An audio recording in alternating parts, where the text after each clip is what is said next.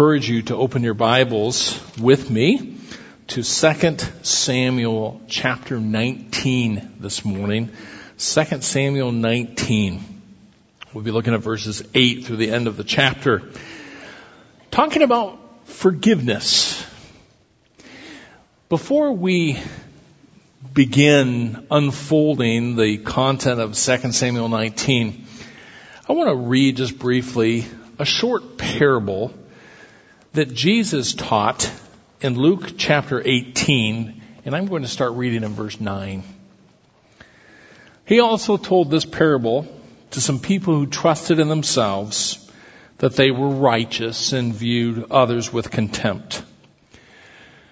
2 men went up into the temple to pray, one a Pharisee and the other a tax collector. The Pharisee stood and was praying this to himself: God, I thank you that I am not like other people, swindlers, unjust, adulterers, or even like this tax collector. I fast twice a week. I pay tithes of all that I get. But the tax collector, standing some distance away, was even unwilling to lift up his eyes to heaven, but was beating his breast, saying, God, be merciful to me, the sinner.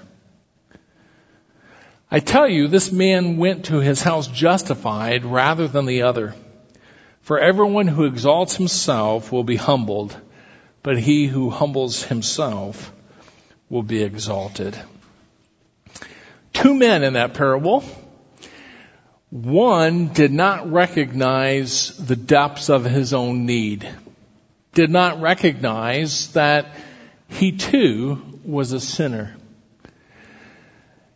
The other one was keenly aware of the depths of his sin and felt unworthy to even approach the Heavenly Father. He desperately saw his need for forgiveness. And one of the things that we're going to see this morning in 2 Samuel chapter 19 is that forgiveness begins within our own hearts, recognizing how much we ourselves need to be forgiven. Recognizing the depths of our own sin. And I believe that David, who is going to demonstrate 3 separate instances of forgiving people here in this section, I believe that David was able to do that because he was so aware of how much he had been forgiven. I'm going to read the section, starting to read in the second half of verse 8 of 2 Samuel chapter 19. Encourage you to follow along in your copy of the Bible. Now Israel had fled, each to his tent. All the people were quarreling throughout all the tribes of Israel, saying, the king delivered us from the hand of our enemies and saved us from the hand of the Philistines, but now he has fled out of the land from Absalom. However, Absalom, who we anointed over us, has died in battle.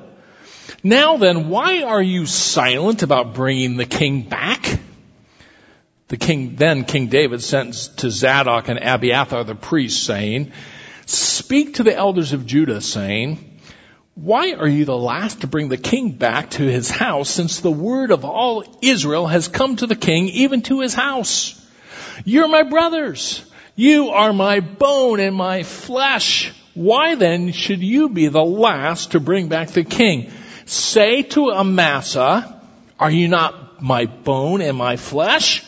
May God do so to me and more also if you will not be commander of the army before me continually in place of Joab. Thus he turned the hearts of all the men of Judah as one man, so that they sent word to the king saying, return you and all your servants. The king then returned and came as far as the Jordan. And Judah came to Gilgal in order to meet the king, to bring the king across the Jordan. Then Shammai, the son of Gera, the Benjamite, who was from Bahurim, hurried and came down with the men of Judah to meet King David. There were 1,000 men of Benjamin with him, with Ziba, the servant of the house of Saul, and his 15 sons, and his 20 servants with him, and they rushed to the Jordan before the king. Then they kept crossing the ford to bring over the king's household and do what was good in his sight. Shammai, the son of Gera, fell down before the king as he was about to cross the Jordan. So he said to the king, Let not my lord consider me guilty, nor remember what your servant did wrong on the day when my lord the king came out from Jerusalem, so that the king would take it to heart. For your servant knows that I have sinned. Therefore, behold, I have come today, the first of all the house of Joseph, to go down to meet my lord the king. But Abishai, the son of Zeruiah, said, Should not Shammai be put to death for this, because he cursed the Lord's anointed? David then said, What have I to do with you, O sons of Zeruiah, that you should this day be an adversary to me? Should any man be put to death in Israel today? For do I not know that I am king over Israel today? The king said to Shammai, You shall not die. Then the king swore to him. Then Mephibosheth, the son of Saul, came down to meet the king, and he had neither cared for his feet, nor trimmed his mustache, nor washed his clothes from the day the king departed until the day he came home in peace. It was when he came from Jerusalem to meet the king that the king said to him, Why did you not go with me, Mephibosheth? So he answered, Oh, my lord, the king, my servant, deceived me, for your servant said, I will saddle a donkey for myself, that I may ride on it and go with the king, because your servant is lame. Moreover, he slandered your servant to my lord the king. But my lord the king is like the angel of God, therefore do what's good in your sight. For all my father's household was nothing but dead men before my lord the king. Yet you set your servant among those who ate at your own table. What right do I have, yet that I should complain any more to the king? So the king said to him, Why do you still speak of your affairs? I've decided. You and Ziba will divide the land. Mephibosheth said to the king, Let him even take it all, since my lord the king has come safely to his own house. Now, Barzillai, the Gileadite, had come down from Rogelim, and he went on to the Jordan with the king to escort him over the Jordan. Now, Barzillai was very old, being 80 years old, and he had sustained the king while he stayed at Machanaim, for he was a very great man. The king said to Barzillai, You cross over with me, and I will sustain you in Jerusalem with me. But Barzillai said to the king, How long have I yet to live, that I should go up with the king to Jerusalem? I am now 80 years old. Can I distinguish between good and bad? Or can your servant taste what I eat or what I drink? Or can I hear any more the voice of singing men and women? Why then should your servant be added burden to my lord the king? Your servant would merely cross over the Jordan with the king. Why should the king compensate me with this reward? Please let your servant return, that I may die in my own city near the grave of my father and my mother. However, here's your servant Chimham. Let him cross over with my lord the king, and do for him what is good in your sight. The king answered, Chimham shall cross over with me, and I will do for him what's good in your sight, and whatever you require of me I will do for you. All the people crossed over the Jordan, and the king crossed too. The king then kissed Barzillai and blessed him, and he returned to his place. Now the king went on to Gilgal, and Chimham went on with him, and all the people of Judah and half the people of Israel accompanied the king. And behold, all the men of Israel came to see the king and said to the king, Why had our brothers, the men of Judah, stolen you away and brought the king and his household and all David's men with him over the Jordan? Then all the men of Judah answered the men of Israel, Because the king is a close relative of us. Why are you angry about this matter? Have we eaten at all at the king's expense, or has anything been taken for us? But the men of Israel answered the men of Judah and said, We have 10 parts in the king. Therefore also we have more claim on David than you. Why then did you treat us with contempt? Was it not our advice first to bring back our king? Yet the words of the men of Judah were harsher than the words of the men of Israel. Well, as we come to this section in chapter 19, we remember the background of the things that have happened up to this point in the book, that in chapters 1 through 9, David demonstrated great dependence on the Lord. But as we come to chapters 10 through 12, David grew more self-dependent than God-dependent and ended up sinning against the Lord. At the end of chapter 12, David learned an important lesson that when you truly come to the Lord and confess your sin, saying the same thing about it that God says about it, God will always forgive us the guilt of our sin. And David experienced the joy of that forgiveness, even though while the Lord forgives us the guilt of our sin, we still have to live with the consequences of our sin. As David goes on from there, from chapter 13 through the end of the book, we find a different man, a humble David.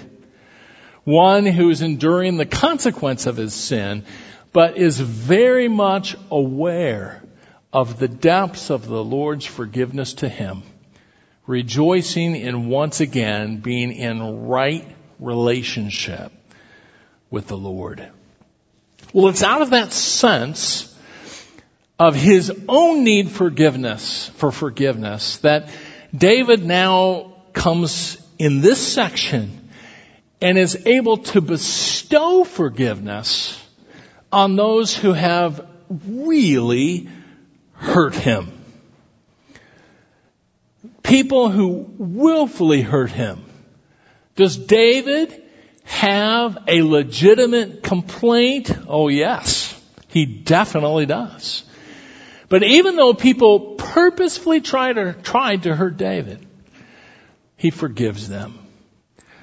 And by forgiving them, good things happen. Good things are going to happen to David, the one who forgives.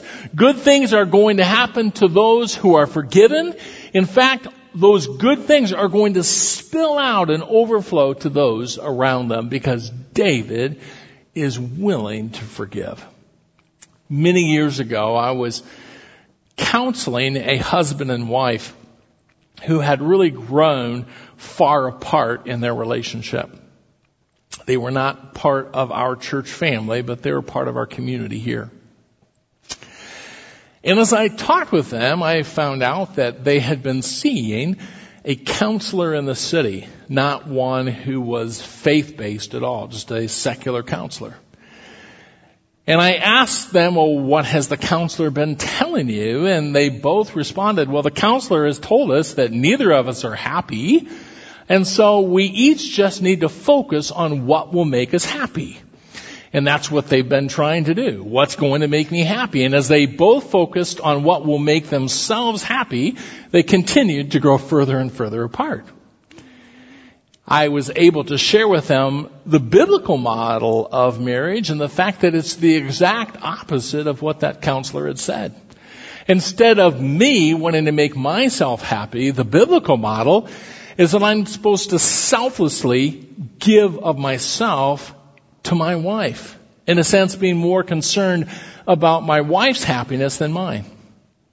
And the wife is supposed to yield herself as she would yield to Jesus Christ to her husband. In a sense, being more concerned about his needs than her needs. And in the process, when both the husband and the wife follow God's model, instead of trying to meet their own needs and in a sense going in opposite directions, they grow close together. And how much more joyful is it to have our spouse meet my needs than me might meet my own? Well, you would think that in giving up our rights, we would lose. But in actuality, in giving up our rights, good things happen. And the same thing is true with forgiveness. David has the right here to be mad. He has suffered. He has been blamed for wrong with no warrant. He's had family members turn on him. He has a right to be angry. But instead of exercising that right, David chooses to forgive. Yielding himself, letting go of himself, and forgiving those who have hurt him actually brings good things. And that's what we want to see this morning in this section. We're going to begin looking at the last part of verse 8 down through verse 39. We're going to see 3 different specific examples of David forgiving people. Now, the first thing that happens, we pick up at the end of verse 8. Remember, David has a son named Absalom, who rebelled against his father and declared himself to be king. In fact, he took all of Israel's armies and attacked his own father, actually desiring to kill his dad. David's counselor, David's administration, the entire army of Israel followed Absalom against the one who the Lord had placed into a position of authority. But guess what? We saw Absalom dies. And as soon as Absalom dies, all those who had followed after him are scared. In fact, it tells us at the end of verse 8, Israel had fled, each to his tent. What's going to happen to us? Well, individual Israelites started talking with each other, and they started saying things like, well, David is the one who always led us to victory, and David's the one that gave us victory over the Philistines, and David's the Lord's anointed. Why haven't the elders brought him back as our king? And word of these grumblings gets to David, and David sends 2 priests, Zadok and Abiathar, to the elders of Judah in verse 11, and with this message: why are you the last to bring the king back to his house, since the word of all Israel has come to the king, even to his house? You're my brothers. You are my bone and my flesh. Why then should you be the last to bring back the king? So David sends word, you elders of Judah need to be bringing me back to the throne.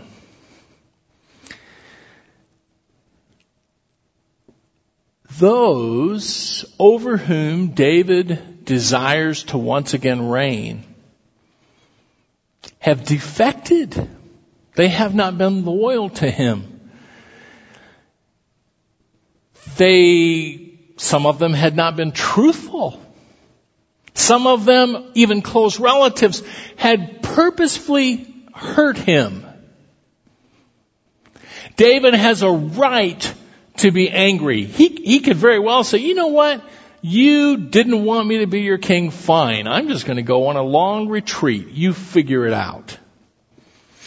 But what David does next is demonstrate that he is very much aware of his own need for forgiveness.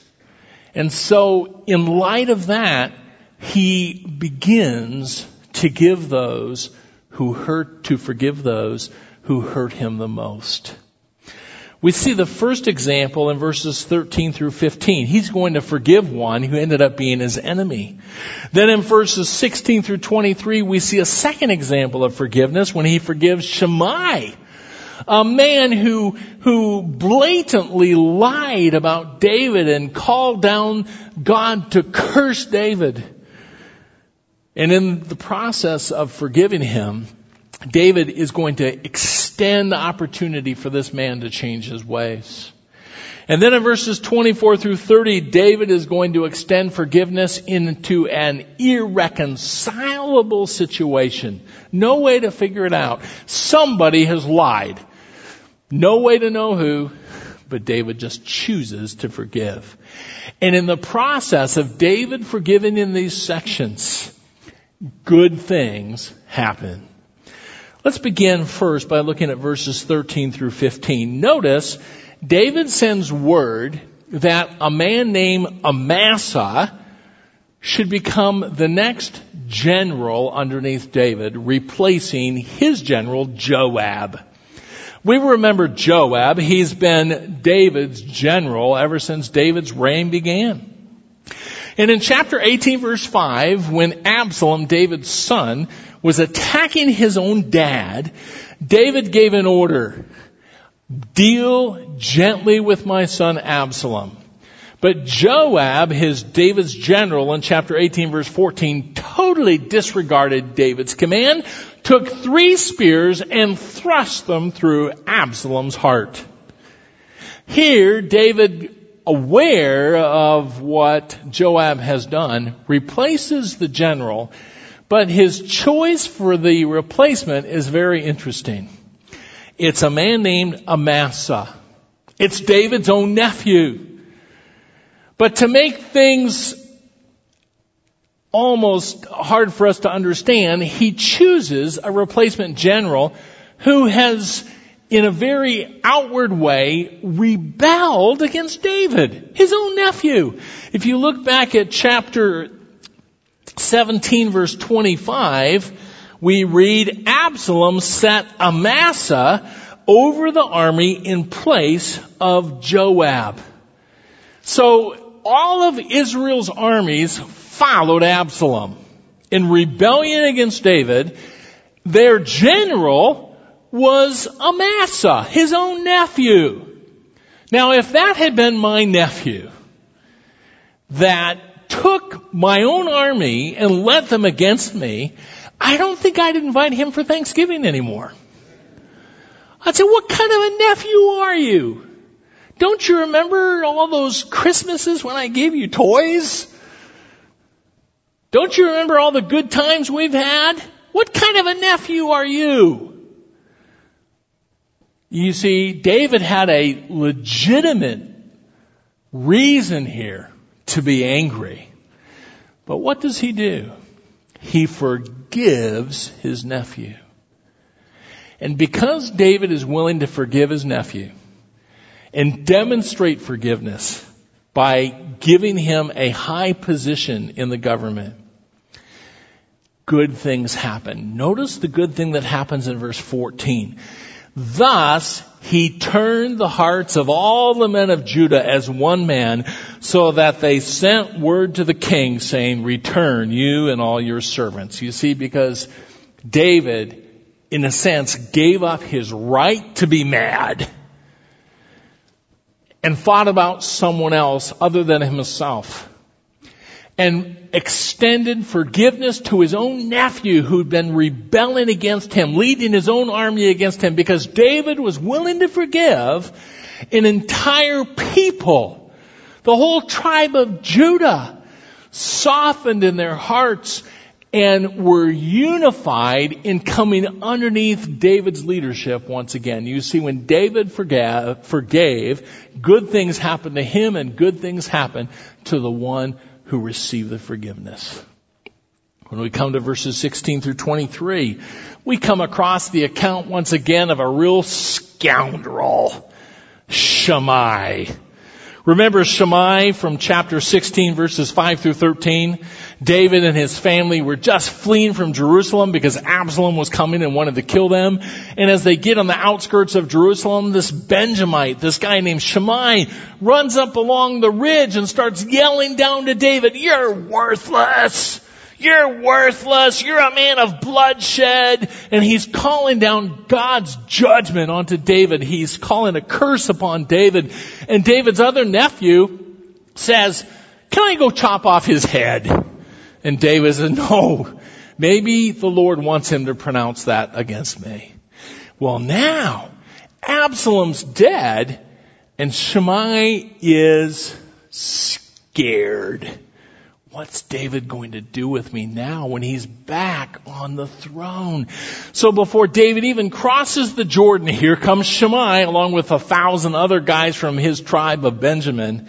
And Shimei, it says in verse 18, falls down before the king. Now that Hebrew word carries the idea of not just falling down. It's like he threw himself to the ground. I'm not going to demonstrate it because I think I might hurt myself. But he just comes up to the king and throws himself down on the ground and says, King, please don't hold a grudge against me. You know and I know that I have sinned. Verse 20. Well, David's nephew Abishai, again, the guy that said, can I go chop off his head?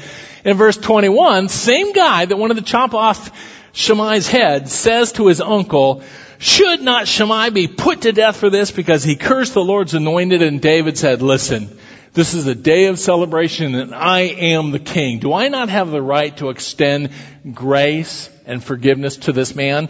I know he offended me. I know he lied about me. I didn't shed the blood of Saul's family. He's a liar. I know that. But I'm going to choose to forgive him.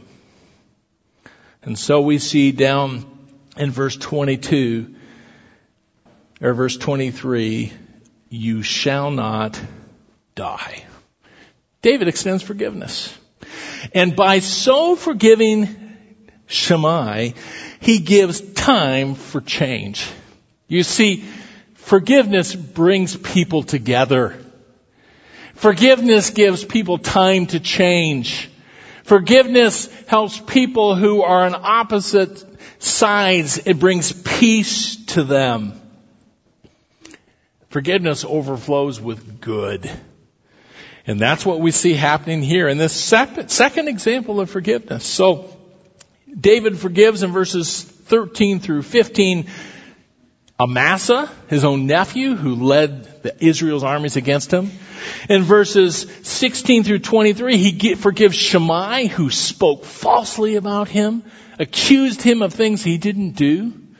And then as we come to verses 24 through 30, we find David extending forgiveness in an irreconcilable situation. Remember Mephibosheth? Mephibosheth is King Saul's son, or grandson, the son of Jonathan, lame. Couldn't walk because as his nurse was fleeing, she fell and caused Mephibosheth damage. When David had to flee Jerusalem, we saw in chapter 16, verse 3, that Mephibosheth didn't come along. Instead, a guy named Ziba, Mephibosheth's servant, came and brought David some supplies. And David said, well, where's Mephibosheth? And Ziba said, well, he stayed back in Jerusalem because he thinks this is the perfect opportunity for him to become the next king of Israel. And David said, well, if that's what he's doing, I'm going to give all of his lands, his holdings that were Saul, his grandpa, I'm going to give them all to you. So now, here Mephibosheth is back and he hasn't bathed, he hasn't cut his hair, he hasn't trimmed his feet, he's just disheveled and David's first words to him is, why didn't you come with me? And Mephibosheth says, you've been deceived, king. I wanted to come with you. Ziba kept me from being able to come. And Ziba has not spoken truth to you. I didn't want the kingdom back. I owe everything to you. So here we have it. Two men telling totally opposite stories. Mephibosheth and his servant Ziba. There's no way to figure this out. It's irreconcilable. What does David do? One of these, maybe both of these men have lied to him. He has reason to be angry. You've been lying to me. But what does David do? He extends forgiveness. And he says, you know what? We can't sort this out. I don't want to hear any more pleading of anybody's case. Half the land is yours, Ziba. Half the land is yours, Mephibosheth. And Mephibosheth gives us a little hint that maybe he's the one that's been speaking truth. Because he says down in verse 30, let Ziba take it all. I don't want the land. I'm just happy that you're back and that you're my king. Forgiveness.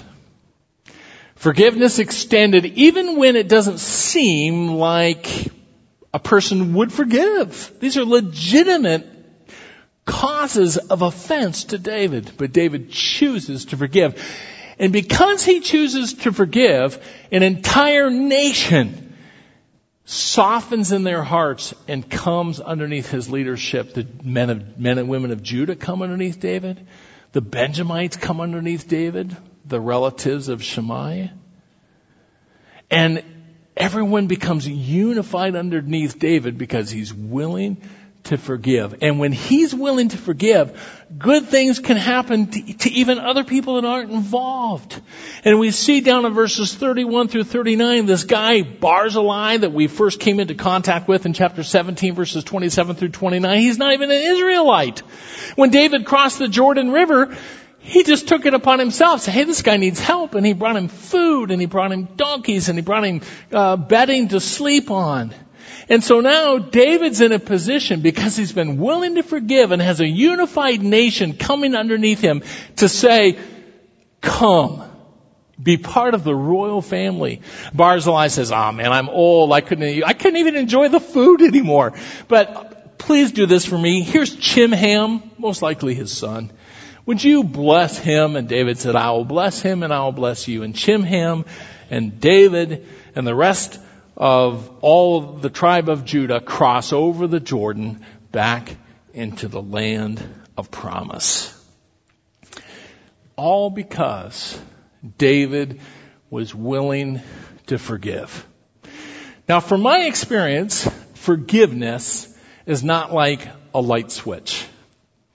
I have never found in my own life that forgiveness is something I can just flick on and have it be done, especially when I have been deeply hurt. Who can hurt you the most? Well, those who are closest to you, right? If some guy at the grocery store gets upset at me because I didn't move away from the grapes in time and says to me, man, you are old and fat. I said, well, I guess that's fine. I don't know you. If that's what you think, fine. But if my wife says you are old and fat, that's going to hurt. You see, the people who are closest to us can hurt us the deepest, and that's when it's really hard to forgive. Just like here, David's own nephew. So how do we actually experience forgiveness? It's not instant. Barbara, my wife, and I traveled to the Deep South this summer. I'd never been to the Deep South for any length of time. So we spent several days in Charleston, South Carolina, and then we worked our way up through South Carolina and spent a week in Tennessee. And wherever we went, I wanted to experience the culture. And the way I experience a culture is through food. So wherever we went, I am going to order Southern. I ate greens and fried bologna and chicken with hot sauce as much as I could, and lots of grits. I ate more grits than I've ever eaten in my entire lifetime. I ordered grits for breakfast, grits for lunch, grits for supper. I had shrimp and grits, cheesy grits, grits with cream, grits with red-eye gravy. I mean, I just ate grits and grits and grits, and man, do I like grits. Now, the first time I'd ever tried grits were instant grits. Was not a good experience. I learned something important. Instant grits just aren't that good. You gotta go for the real thing. You know, the heavy pan, constant stirring for 20 minutes. The real thing. There's no such thing as instant forgiveness. At least I've never experienced it when I'm deeply hurt. But there is such a thing as true forgiveness. For in my own life, the process has run something like this. I don't know about for you, but for me, there have been times in my life where I have not even wanted to forgive. And I've had to start just praying and say, Lord, please help me just get to the point where I'm open to forgiveness, that I even have a desire to forgive. And I just start praying that. And the next thing that's very important is to stay reading my Bible, because my Bible keeps reminding me of how much I need forgiveness myself.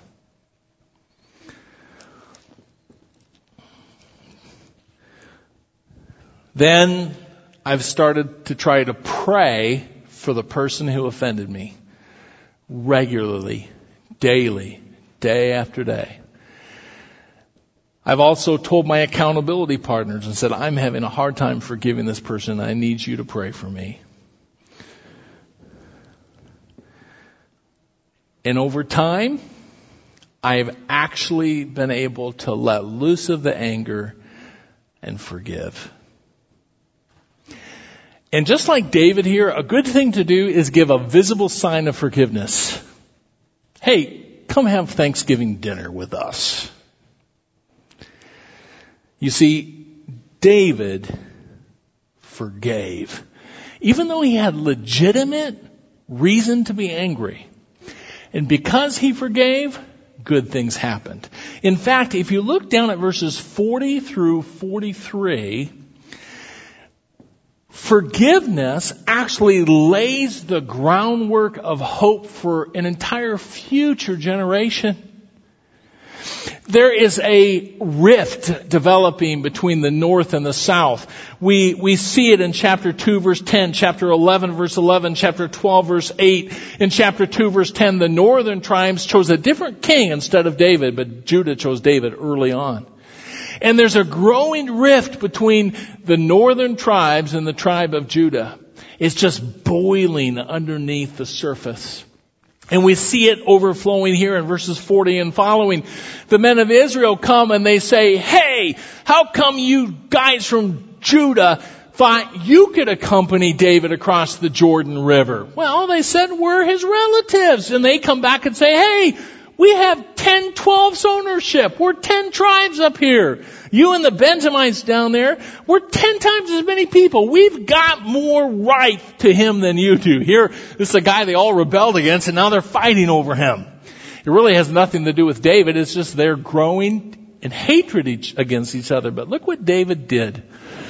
Because David was willing to forgive, he actually set the table of forgiveness that allowed a unification of all these tribes, not only through his entire reign, but also the reign of his son Solomon later. In fact, when you come to 1 Kings chapter 11, verses 9 through 13, Solomon disobeys the Lord, but God said, I'm going to keep all the nations together because of David. I think because David exercised forgiveness. This past Thursday night, Barbara and I hosted a lot of the senior pastors from the area here in Cedar Rapids that I get together with and pray once a month. There's about 8 of us that get together and pray. And so those men and their wives came for supper. And I put on 17 pounds of pork on my smoker. Oh, it was good. And I actually helped inside the house too. I actually helped set the table. I did. I worked with that Fiestaware and made sure that none of the colors were on the same place setting. Got them all mixed up. It goes against my nature, but I did it. And I got the salt and pepper grinders out on one side and put another set of salt and pepper grinders on this side, and I put barbecue sauce on this side and barbecue sauce on this side. Got the napkins out. I mean, the table is set for good things. So that when the people came, all they had to do was set their food down and we ate. And good things happened. Oh, we had a wonderful time. Because we were prepared. We prepared for good things. We set the table for good things to happen. And that's what forgiveness does. Forgiveness sets the table for good things. You think about a family that has learned to forgive each other. That forgiveness that extends within that family unit sets the table for forgiveness to continue to happen in generations to come. A family that never learns to forgive each other ends up passing on that lack of forgiveness generation to generation. Here, David had reason to be angry, but he forgave. And because he forgave, good things happened to him, good things happened to those who received forgiveness, and good things happened to those around because David set the table with forgiveness. Forgiveness brings good to those who forgive and to those who are forgiven, and overflows with good things to others. Father, I thank you for your word and the examples of forgiveness in it. We pray this in Jesus' name, amen.